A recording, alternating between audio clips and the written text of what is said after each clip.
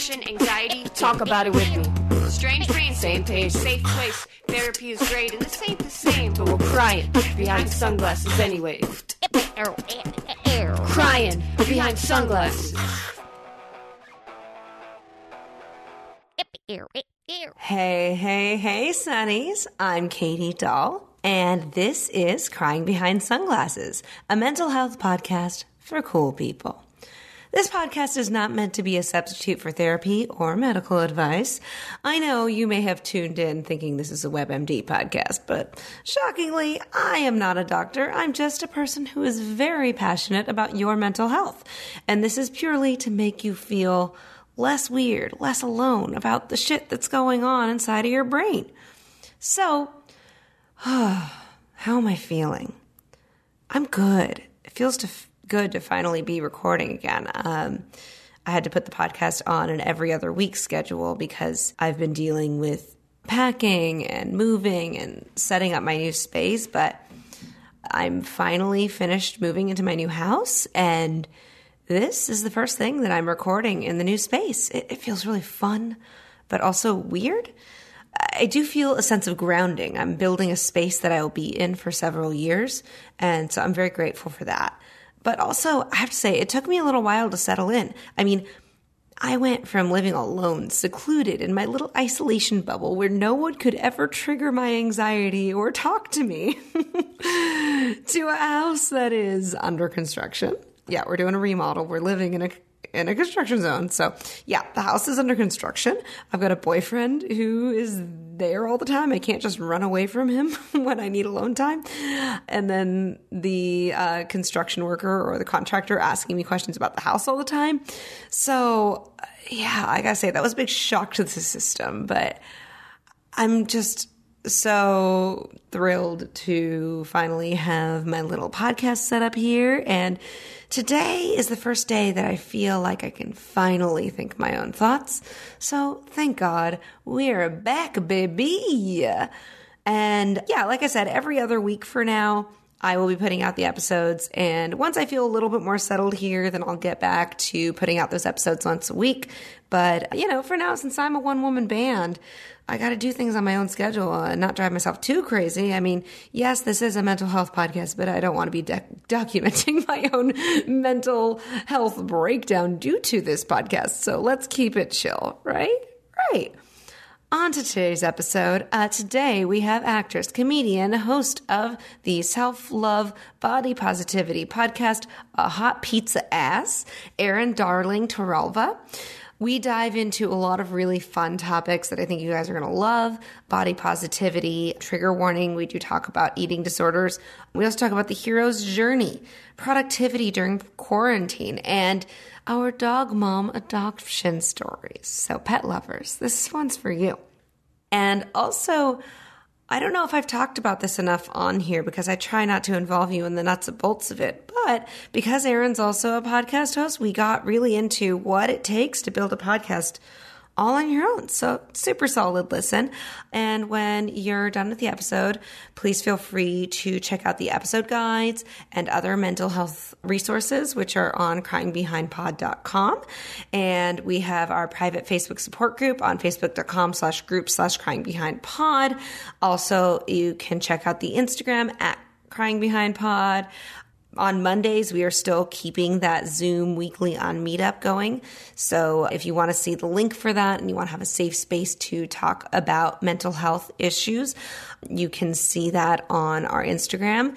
And we are partnered with the mental health nonprofit Stronger Than Stigma for that. So it's a really great thing that we've been doing. And I have to say, during isolation, my favorite way to kind of reset my brain when I feel like I'm spinning out and everything just feels so monotonous is to either log on or safely distance and find a way to talk to someone else to feel a little bit normal. I'm an extrovert. I like that.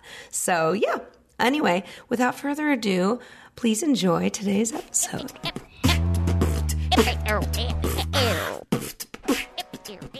Please say hello to Erin Darling Torralva. Hello. Hi, Katie. Thanks for having me. Thank you for being here. I know you're a busy lady, so I appreciate you, taking the time. Well, you know what? There's something that happens in a pandemic where all of a sudden you've got a lot of free time to do a bunch of podcasts and to launch your own. By the way, congratulations. You launched yours in a pandemic. Yeah. I mean, you know how much work goes into launching a podcast. It's a lot. Yeah. You know what? It really is. I've been doing mine for about a year now, which we were talking about, but I've been through such a weird journey with it because, when you're completely independent, it's a lot.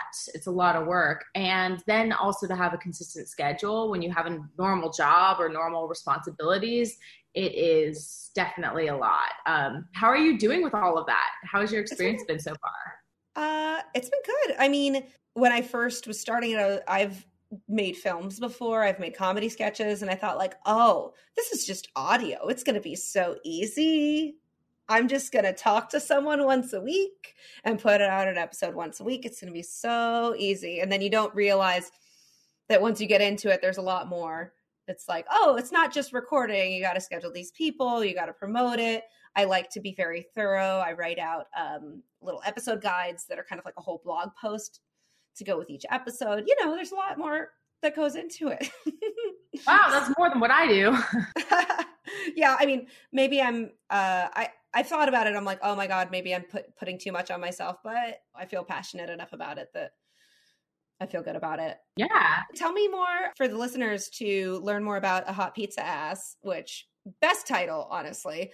I know about it because I've been following your journey on social media and everything to see how you've been more about self-acceptance and body positivity and that sort of thing. But I would love to hear where that idea came from and why you decided to turn that into a podcast. Yeah, well, I started it because, I have struggled with body image and I've struggled with eating disorders throughout pretty much all of my adult life. And if you really look back at where it started in my adolescence as a kid. And so I think a lot of coming to terms with this and accepting it and overcoming it and loving myself, which was a big part of overcoming it, has led me to this path to want to talk about it.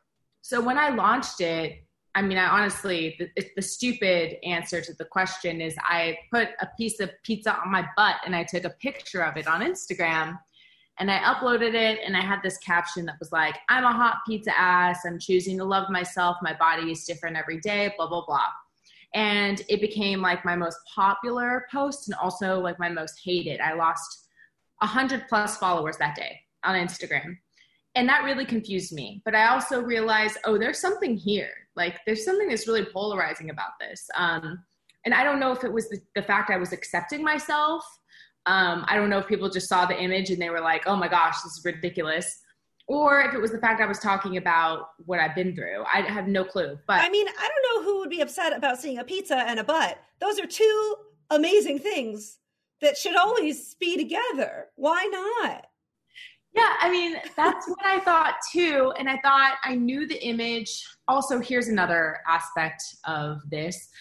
Whenever a woman chooses to really love herself, love her body, to talk about it, to choose to love it and be vocal about it, you're going to have haters. And that's something that I realized also on this path. The more over the last couple of years that I've become more comfortable with my body, become more accepting of my own skin, I have received a lot of people that are uncomfortable with that. So that's a trigger, right? So right there, we know a lot of people have feelings about this, which also makes me want to talk about it more.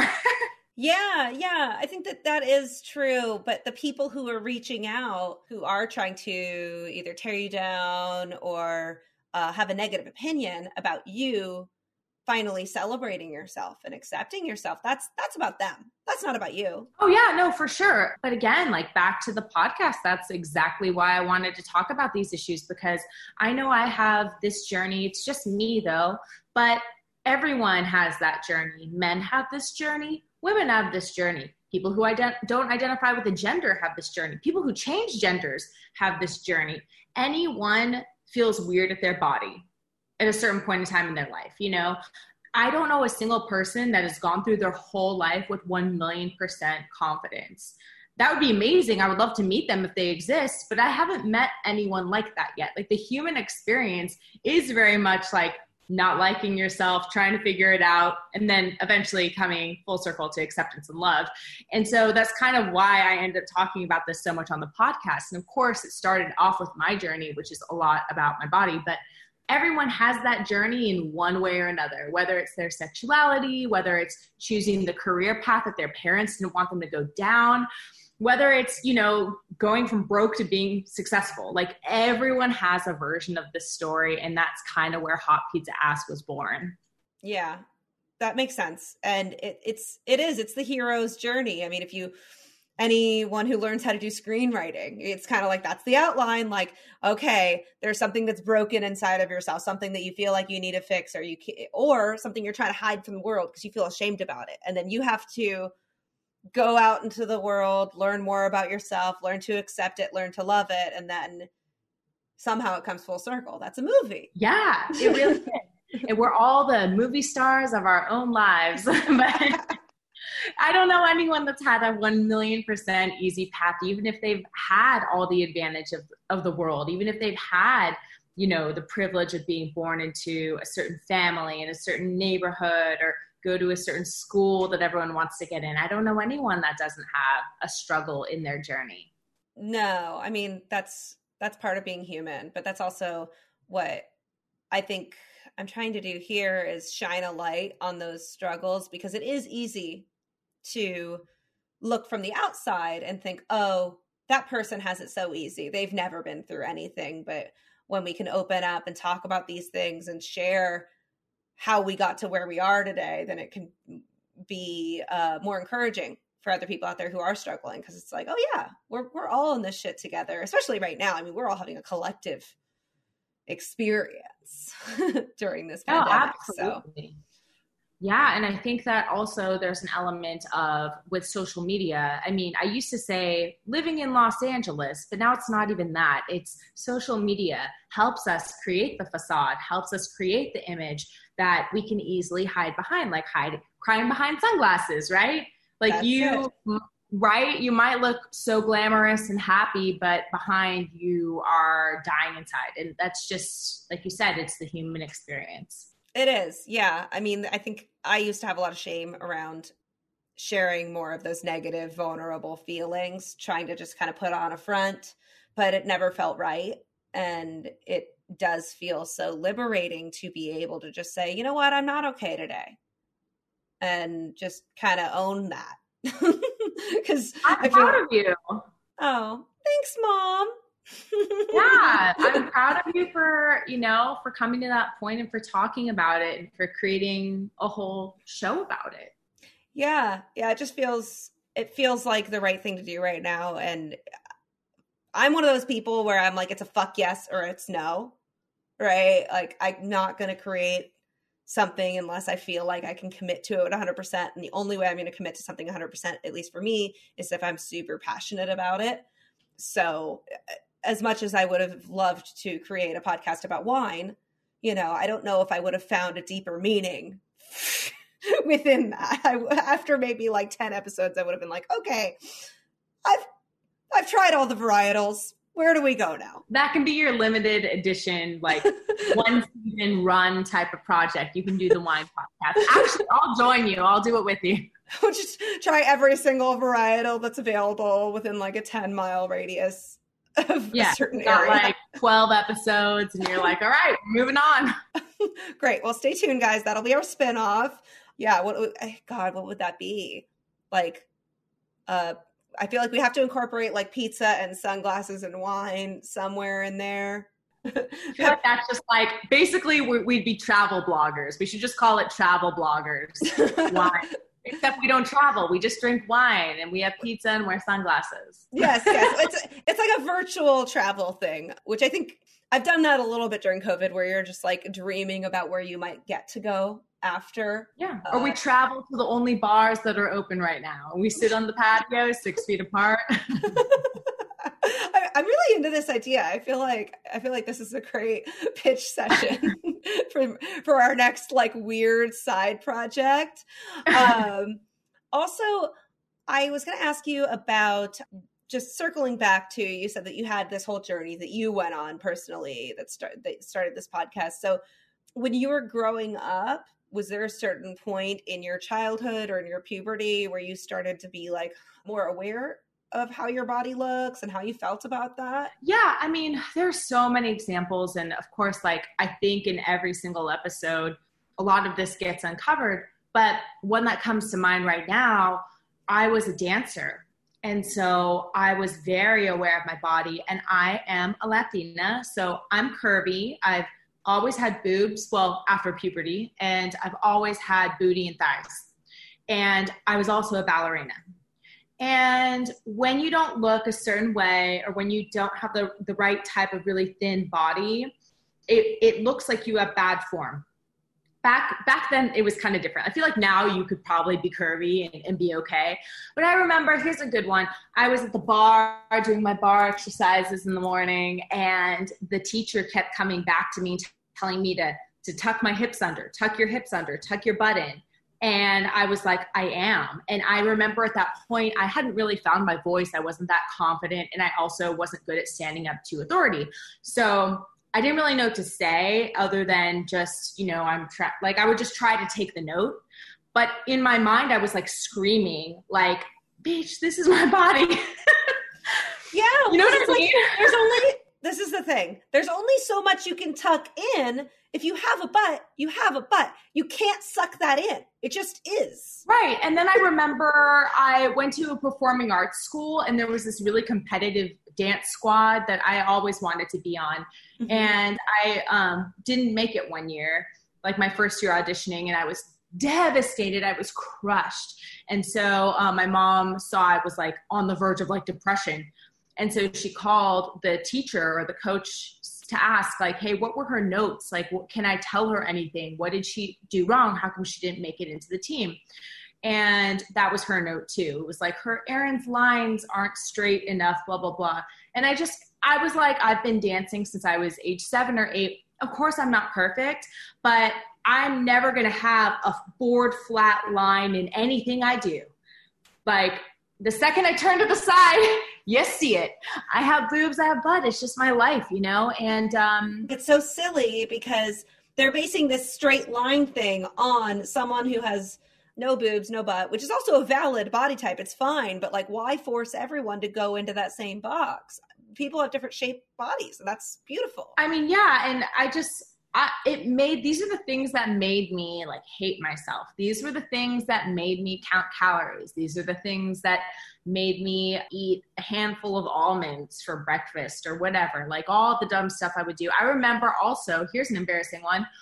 I ordered a book in the mail, and there was so much shame. I was so embarrassed and humiliated.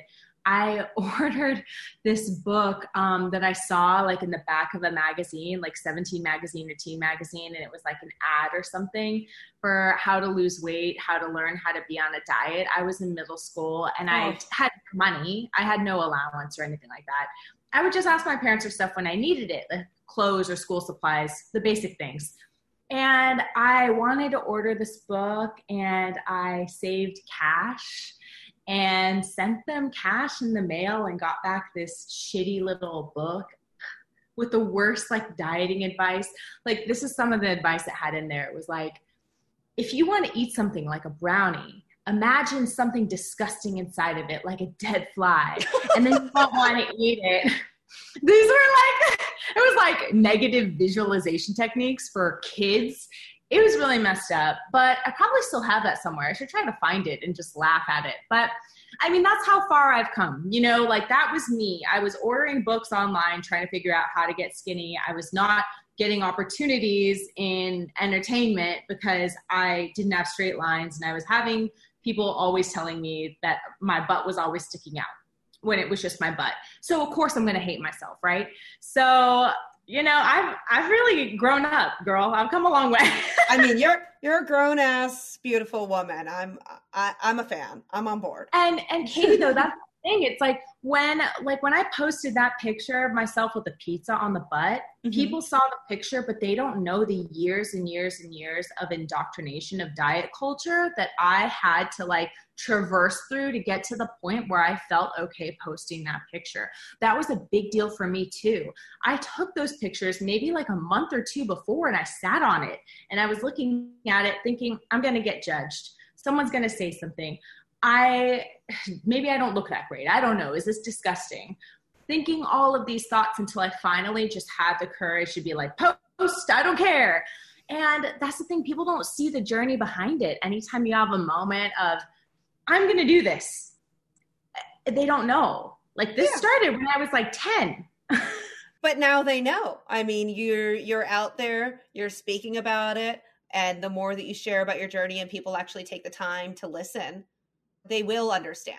So it's a journey, but I think, yeah, if you just look at the photo and you don't do any further research, sure, you're just like, oh, okay, pizza on a butt, that's artistic and sexy, I think. I don't get it, right? But like you can look further into it, like you said, it's a long journey. And I think every single person has a different thing about their body that they have to learn to accept. Like for me, I'm not going to pretend that I need to be a body positivity advocate because I'm tiny and like, you know, I haven't really felt that same thing of like, oh, you're too big, right? But on the opposite end, I have an A-cup boobs, right? I'm tiny up there. And society for a long time is always just talking about giant boobs, especially growing up in the 90s. I mean, it was all, you know, boob implants everywhere. And I remember getting to that point of being like, like, do I need to get boob implants? You know, like, is that what I need to become a full woman? Because these things are not getting any bigger, right? And I still, to this day, I think that it's only been in the last few years that I feel comfortable enough to wear a top without a bra on. Because the reason I wear a bra isn't really as much for support as it is for padding, if we're being honest. Okay. And so for me to like go out in the world in a tank top with no bra on, I used to be like, oh my God, I look like a 12-year-old boy. Like I look so stupid, you know? And now I'm learning more and more to embrace it and to be open about it and to feel like, oh, you know what? Like, this is sexy too. It's okay. I don't have to have all that cleavage. Just like, would I love to have it? Sure. But like, this is its own thing and that's fine too. Yeah. I mean, Katie, I can't tell you how many times I wish that I had no boobs.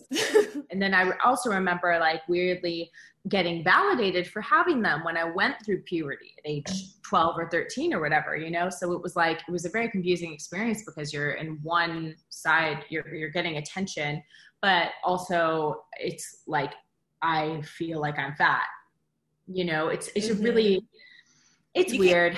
You can't win because you're either like you get the boobs and then you get all this weird attention for it, or you don't have the boobs and everyone makes fun of you for that. It's like, okay, well then we can't win. Yeah.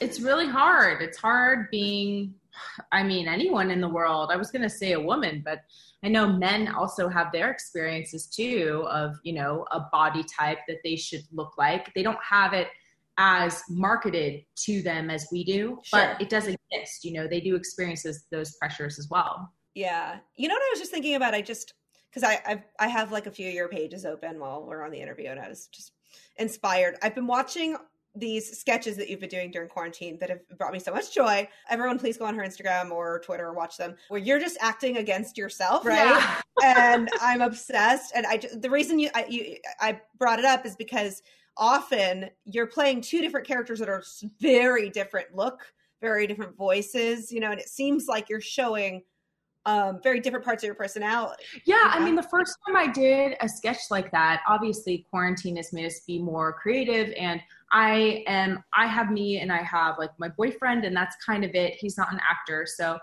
I am now in a position where I'm either acting with myself or I'm acting with my dog or I'm not acting with anyone. So the first time I did one of these sketches, the whole concept was meeting yourself for the first time. And I was like, what would be the most awful time to meet yourself? And I was like, oh my God, like hung over as shit. So that was the first one I did, where it was like the motivated version of me that's up early, that wants to do a hike, that's, you know, gonna take my vitamins and get things going. And then the version of me that's like, I don't want to do anything. I don't want to move.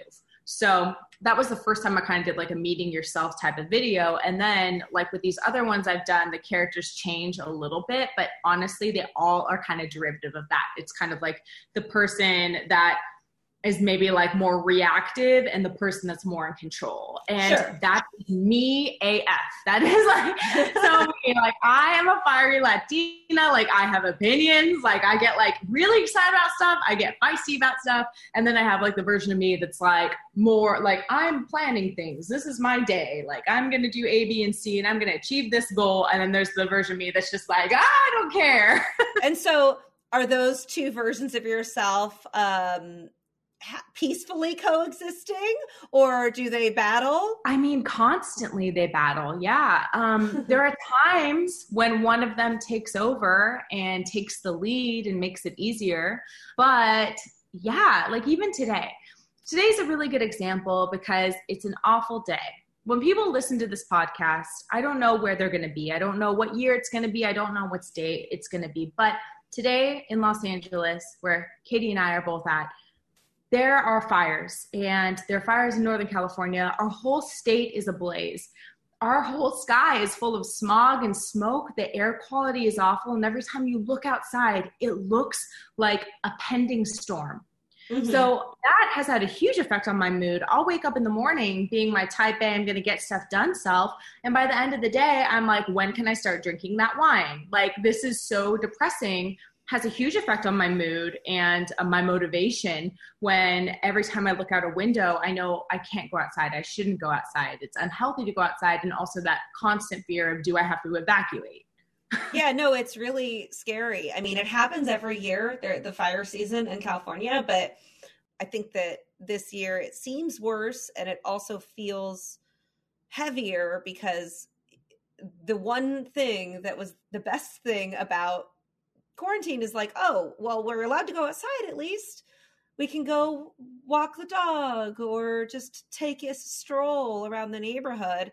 And now that one thing that was really lifting my mood is just taken away from me.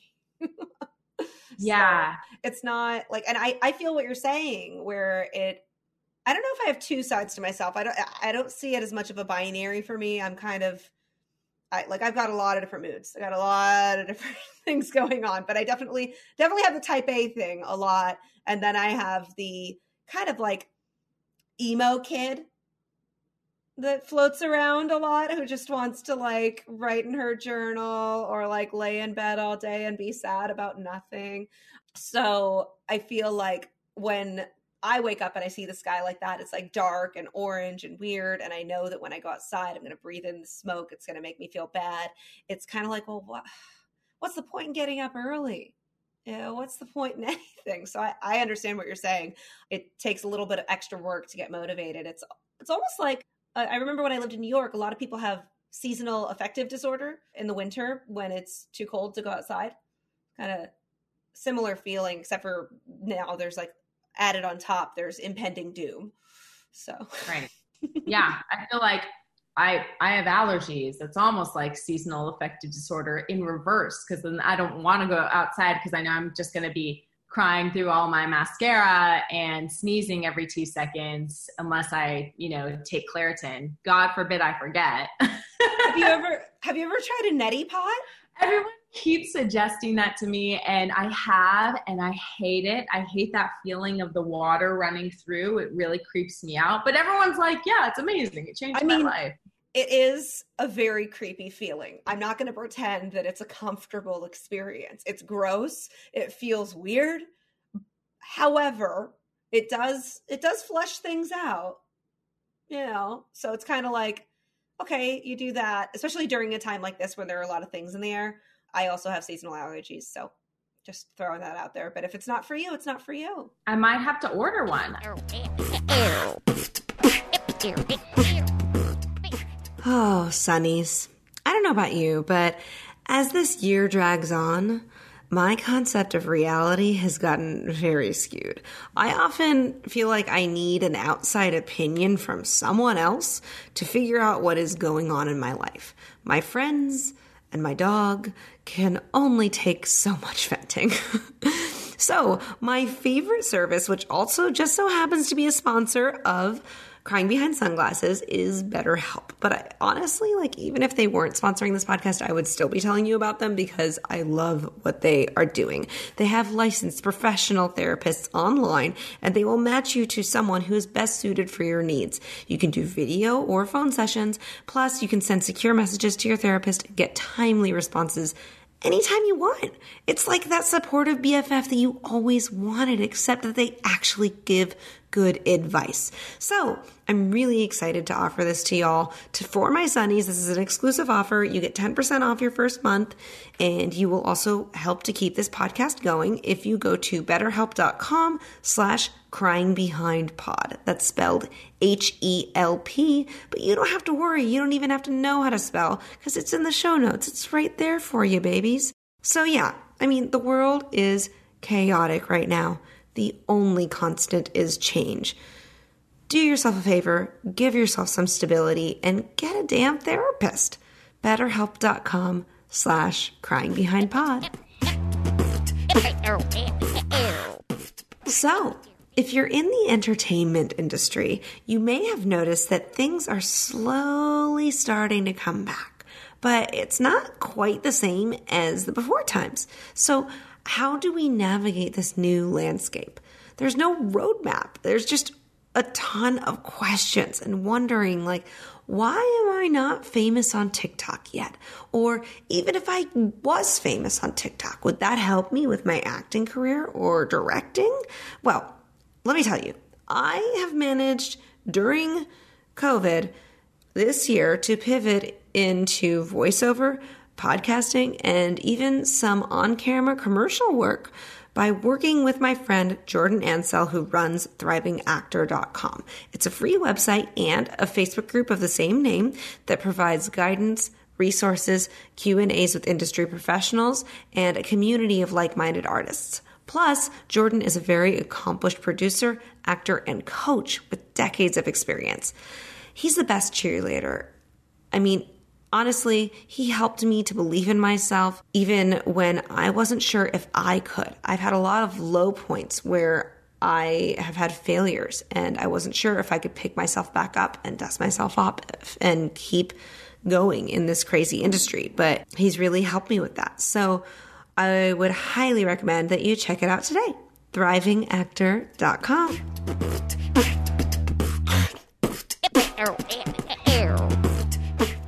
Something that I wanted to ask you about or bring up, because you're very focused on a lot of these body image issues. And something I've experienced a lot is that the body is very interconnected with emotions and with our mental health. And I've noticed that for me, like if I do a really good workout or stretch, that it are like, I feel like I hold my emotions almost sometimes in certain areas of my body. Yeah. So not only my attitude towards my body, but also just being connected physically to my body, I think seems to either help or help me to process things sometimes. Have you found that? Yeah, you know what's so crazy is I have someone that works on my body. She does like massage work and physical therapy work and rehabilitation. And so whenever I get body work done with her, she is the one that turned me on to all of that. Like, let me know, oh, you're holding stuff here, what's going on, blah, blah, blah. She started asking me questions. And that was when I really started realizing, oh my gosh, there's a connection with all of this. And I kind of started working with her like maybe 10 years ago. And so like off and on, because she moved to Texas and she comes back to California for clients. So it wasn't like a steady thing where I was constantly getting this information from her, but it would like come into my life at the right time. So I started realizing, oh my gosh, you're right. Like stress manifests itself in different areas. And I always have this one area, like in my back and my upper shoulder on one side, which is very clear. I hold all of my stress there. So she can tell how stressed out I am, what I'm going through just by like touching that part of my body. It's always the part that she has to work out, always the part where she's in there with her jade wusha, just like chiseling out all of the stress and all the knots that I hold, which has been so fascinating because, you know, it's for me, wasn't really connecting that, which is weird because I do talk about body stuff so much. And like, as a dancer, I would think that at some point in my life, I would have made that connection, but it's not until you actually lose some sort of like functionality or you realize that there's pain there, that's when you start to realize it. That's interesting. Yeah. Yeah. I could see how that would happen. Also, just like if you're emotionally going through something, like, I think I used to, I do a lot of yoga. I used to teach yoga. And I think that was something that they taught us, like, hey, just so you know, when you put students in this certain pose, you might have some people that just start crying. Don't be weirded out by it. I was like, oh, okay. That's good to know. Oh my God. Yeah. As someone that does voice work, like we both do voice work. Yeah. Have you had a weird experience with voice stuff or breathing? Because I have, and I have since I was a kid. I remember I was in voice class. I was doing voice lessons, and I would sing one song and I would just start weeping. And it was really, really weird because I don't know why, but it was just like waterworks. I would have to get a roll of paper towels to finish the song. And I was like, what is going on? Like, what is this emotional connection with my voice and just that one song? And I couldn't stop it. I didn't know what was going on. But later on, like in my career as an actor and doing voice work or voice class or breath work, I started realizing how emotionally connected we are to the breath and we are to the voice, and how people's voices really kind of reflect what's going on. Like if you ever talk to someone with like a really stunted voice, like a kid, you're like, oh, they've been through some trauma probably. Oh yeah. You know what I mean? Or the way someone breathes, like, are they breathing like deep down in their abdomen, or is it like all in their chest? Like they're stressed out. It is connected. You just reminded me of something. Did you ever listen to Loveline, like back when Dr. Drew was doing it? Of course. Yeah. So if there was ever a person that called in with a, hi, how are you? Da, da, da, like that kind of voice. He would be like, so who hurt you? And he would always, it was kind of like this weird thing. I don't remember exactly if it was him or Adam Carolla, but they had this thing where they're like, yeah, your voice is kind of frozen at the age that you experience that trauma. Yep. So like if you were abused when you were 12 years old or something, your voice is just frozen in that time until you're able to maybe process that and deal with it. Right. And with a lot of women too, a lot of women pitch up, especially if they're talking to certain people, and there are questions like that, or, you know, their register will go up and, you know, it's like they're seeking approval. They're connecting their femininity to being liked. As someone with a deep voice, I mean, I've had to like work to settle into this, but I remember, you know, I would do that too. Yeah. I actually had a different journey because I went to high school in the Valley, and I remember when I went to New York to go to college, we were in these voice and speech classes, you know, in acting conservatory. And I was very concerned that I didn't want to sound like a Valley girl. So I think that I overcompensated by making my voice lower. Does that make sense? Really? Yeah. So I think that now I'm starting to get more comfortable with not having it so low. But this year I just discovered that during quarantine, because I noticed that when I first started this podcast that my voice was going out all the time. So I finally got in touch with a vocal coach and did a Zoom session with her. And she said, you know what, Katie, I think your voice is actually slightly higher than you're allowing it to be. You're pushing it down so that people will take you more seriously. I was like, oh, okay. Well, that's it. That's information.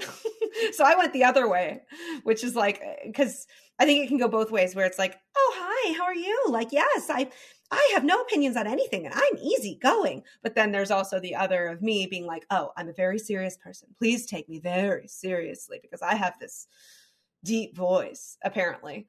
So, yeah, I mean, maybe it's even not even that deep sometimes. Like, even if I'm like, hi, grandma, you know what I mean? Like talking to certain people that you're like, I think about my childhood and I think about her. She's also starting to lose her memory. And so when I talk to my grandma, I'm pitched way the hell up. Oh yeah. Or my dog. I mean, I have a very dumb voice for my dog. Yeah.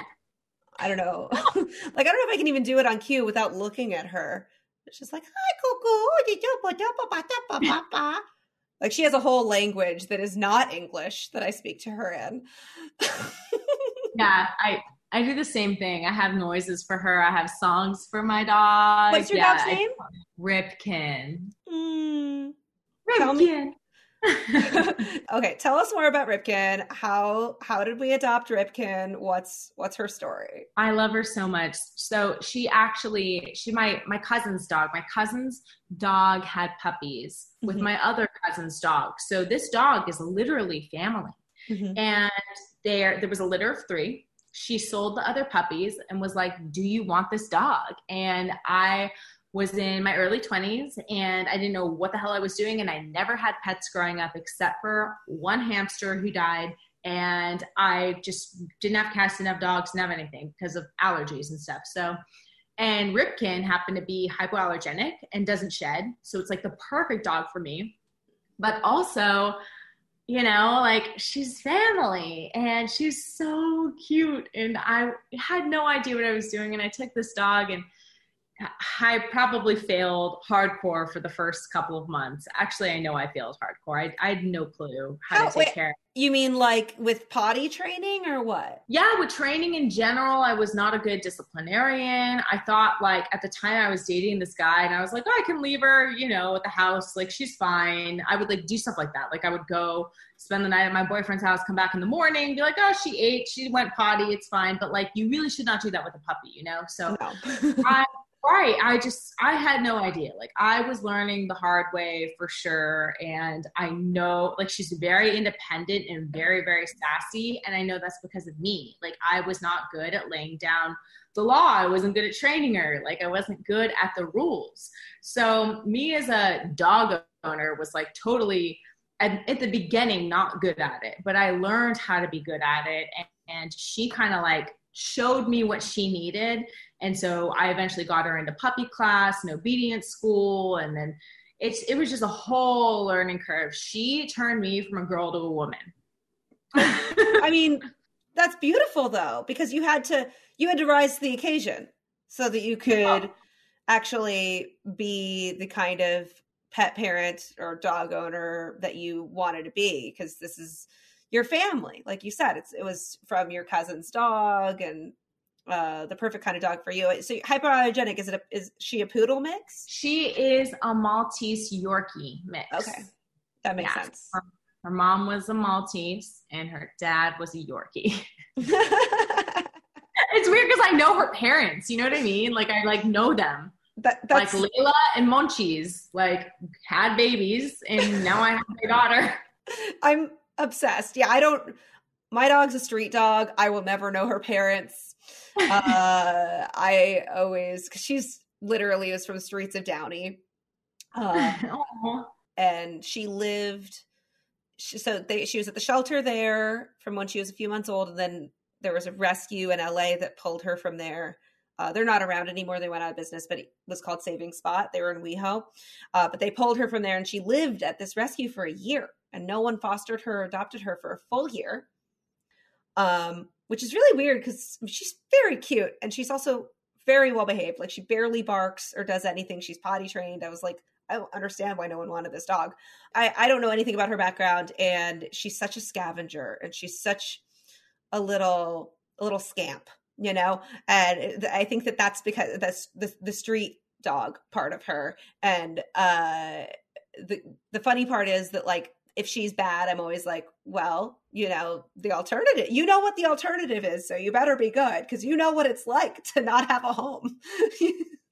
Like, you know where your bread is buttered. So get with it, girl. I love that that's your threat. So my dog has always had a home. So my threat to her, my fake threat is I'm going to throw you in the fire.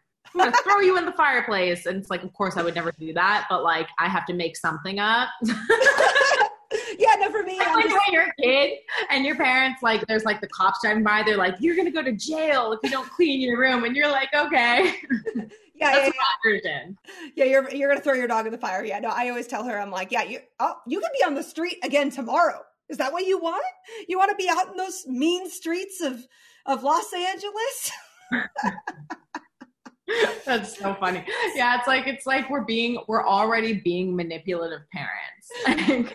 Well, you know what I like to think actually, which is I think it's a good psychological exercise to get a pet before you have kids, is that like I'm just like making every mistake that I can with this dog because it's a dog. And it's at the end of the day, if I do a bad job, okay, like how much damage could she cause? She's 8 pounds, right? But like, hopefully I learn from whatever mistakes I've made with her. And then when I get around to the part where I have an actual human child, I'll do better. We'll see. Yeah. I mean, Let's hope so. I don't know. I mean, I feel like she's kind of a guinea pig where I'm like, I can see that I've turned her into a spoiled monster. And I'm like, okay, not going to do that again. Because now she does a thing where it's like, it won't come unless I'm offering her a treat or a walk. And, you know, she should come because she's being a good girl, but that's over. My dog does the same thing. She will not do stuff unless she's promised a treat or, you know, she's getting something out of it. That's amazing. So we're getting towards the end. I want to make sure to get a little bit more of your wisdom for our listeners. So I have a little segment that I like to call hot tips, hot tips, hot tips. Bow, bow, bow, bow, you know, air horns. So if you have a bad day, like in the before times, I know you did a lot of stand-up if you had a bad set, or if you were writing something, it didn't quite turn out the way you wanted, or I don't know, some other terrible thing that happened in your life that put you in a bad mood. You come home. What is something that you use to lift your mood? Is it a song? Is it taking a bath? Or is it some sort of other practice? Well, for me, if I have a bad set or something goes wrong, I will just get like a glass of wine or something like that. But really what it comes down to is whether you drink or not, you can do this. I take myself out of the situation. So if it's a comedy club or whatever, or a place where I had the show or a meeting that I felt like totally sucked, I'll get out of that location and I'll just, you know, change the vibe. I'll do something different, like have a glass of wine or have lunch or whatever, you know, call a friend. I feel like that helps me a lot, actually, just like getting out of the location. Yeah, change the scenery. Yeah. I'll even do that if I'm at home. Like if I'm at home and I'm stuck and I'm not, you know, feeling it, or I'm just not vibing with whatever I'm doing, I will go out and walk down the street and get a latte. Yeah. Yeah. No, I feel that way too. I think that's something because we can't really change locations that easily right now. So I'll usually either go take a walk, or sometimes I'll just go take a shower, just something to kind of switch it up, because sometimes your brain gets into a loop, and if you're just sitting in the same place stewing in it, like it's very hard to get out of it. Yeah, absolutely. Yeah, I think that's a good hot tip. I like it. I wish. I wish you made me so nostalgic for like the before times when it was like after a comedy show and you go get a drink and you decompress, you just shoot the shit with your friends. Have you been doing any of these Zoom comedy shows at all? You know what? I haven't. Zoom comedy is not why I got into comedy. And I know a lot of people are like, well, just get your reps in or don't get rusty and do it. But for me, I'm more emotional than that. I'm not just like a robot that's going to do it because I feel like I need to. I need to feel connected to it. I need to feel connected to the audience. I like being on the stage. I like having that experience and that instant feedback. You don't get that in a Zoom show. So for me, it's very soulless. Like it's devoid of like realness to me personally. So I've decided to not. I'm kind of shifting what I'm focusing on. I'm doing podcasting more. I'm doing more writing. And, you know, it's actually really worked in my favor. Like I've had a lot of great opportunities coming from that, because also in a Zoom show, let's be real, you're not going to find your next agent. You're not going to, you know, you're probably not going to get your sitcom developed in a Zoom show right now. So why not focus on the things that you have more control over, like creating content or creating ideas, you know, writing that screenplay that you wanted to write. Now you have the time to do it if you want to do it. So why not do that and take a break from stand-up? I don't know why people are so afraid to take breaks from stand-up. It's like I created this course called How to Find Your Voice in Comedy, because I feel like right now, I created it because of the pandemic, because we don't have a lot of stage time options, but we do have control over our our material and what we're writing, and editing that material and listening back to our old shows, and really trying to find and tap into our authentic voice. That's how you kind of become a better comedian anyway. So, I mean, take advantage of that time, take advantage of the stillness. Don't force yourself to do 15 Zoom shows. Like, look at your old material or write new material and throw out those old jokes you're tired of doing on stage. Yes to all of that. I feel you on the Zoom stand-up. I was just asking because I was curious what your opinion was, and I think different artists work in different ways. Some people, they feel the need to just constantly do it, right?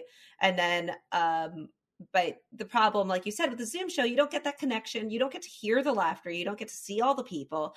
You don't get to have that same kind of networking moment. So it's very different. I've done some Zoom improv shows, which has been kind of interesting. And I was very reluctant at first. But what I found was I was like, you know what? Because I'm with other people doing bits with them, it's just fun for me. And I just see it as fun. And I'm like, okay, I'm just messing around with my comedy friends on a Zoom call and we're doing bits. But if I had to be by myself doing stand-up by myself on a Zoom call, I don't think I would sign up for that either. But it has been, this is if you are privileged enough to have like a stable lifestyle during isolation, I think that this is a beautiful time to be able to develop yourself, develop your voice, like you're saying, to write things. Because I don't know about you, but for me, when the world is on fire, it is weirdly very inspirational, and it really gets those creative juices going. Yeah, I've had my moments, like at the beginning of this whole pandemic, I was super productive, but I was also very aware of like, I don't want to burn out. And I also don't want to be one of those people that's like, write your whole novel or whatever right now, like I definitely believe that this is a time of, relaxing and chilling and not putting that pressure on yourself to go crazy in any capacity. But we do have a little more free time. Like, even if you were working a 9-to-5 job in an office and now you're still working that job, you have automatically 2 hours of commute that are now your hours to do whatever you want, just set up your podcast studio at home, or, do whatever creative endeavor that you want to do, or get into fostering dogs, you have 2 extra hours every day now. Yeah. Well, and it's not even just the extra hours. It's the fact that people are at home. So you're able to just tap more into yourself, be less distracted by all the other outside influences, and really like not just work on being productive, but work on self-care. Like, I've been so much better about meditating every day and journaling and things like that, which I think with the go style of Los Angeles or the US, I'm not sure if this is everywhere or just here, but that go lifestyle, it's like often I would be like, oh, well, I'm too busy to do that. I don't have time to do that today. And it's like, wow, now I'm getting better about taking care of myself, which is its own project in and of itself, as I'm sure you know. Right. That's its own project, but it's also its own reward. You know? It's something that when all this is done, you have like the awareness and the knowledge of like, okay, look, if I meditate every day, like literally every day, I'm a way better person. And now I know that because I did it every day. So no excuses, Yeah, no, I can show up better for people. I notice, because I try to do it in the mornings, and then sometimes there'll be like some sort of random call or something first thing in the morning, and I don't get to it until lunch.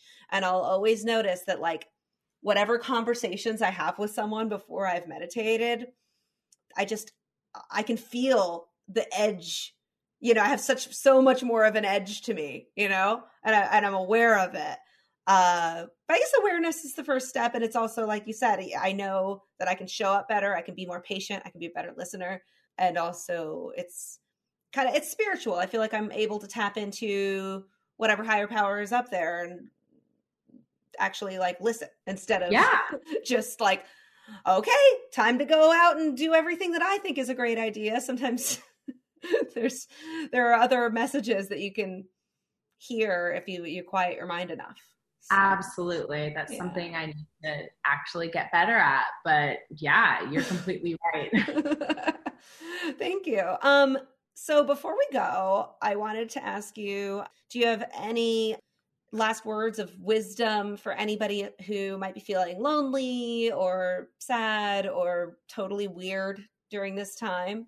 Yeah, I mean, I would say something that's really helped me is just finding community in whatever community you are in. I don't know if you are in AA or if you're in, improv, or if you're in, like for me, I feel like my community, it has actually been centered around my podcast. Like whatever it is that you're into, where your people are, like find them and be active in them, and don't expect others to necessarily show that activity back. Like I feel like a lot of people get lonely because we expect others to always be reaching out, but it's a two-way street.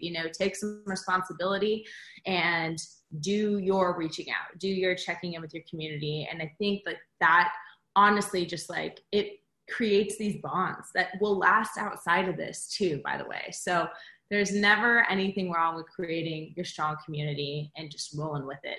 Yes. All right. Let's roll with it. Thank you for being here.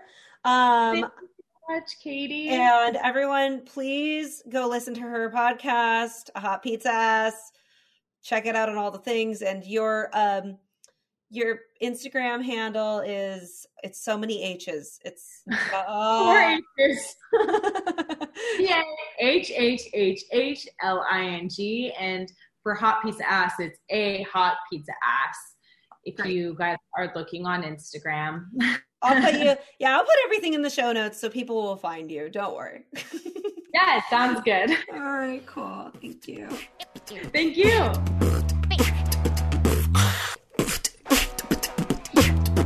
Thank you so much for listening. I hope that it made you feel less weird about whatever random shit the universe has thrown at you lately.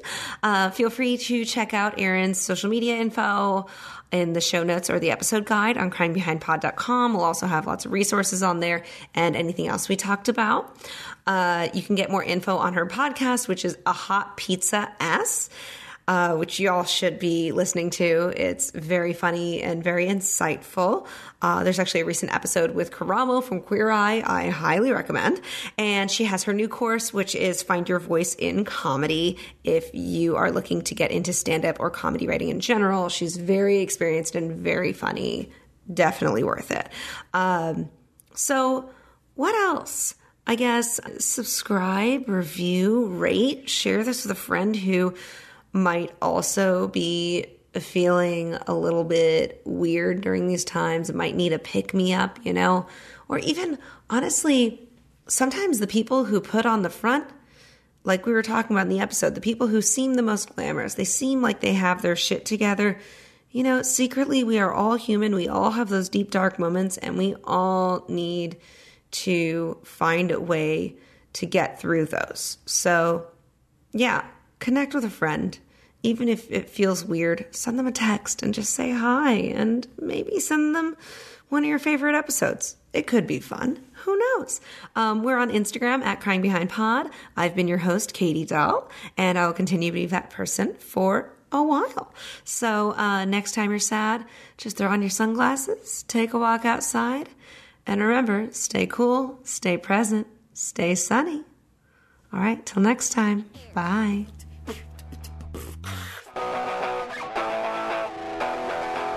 Ew.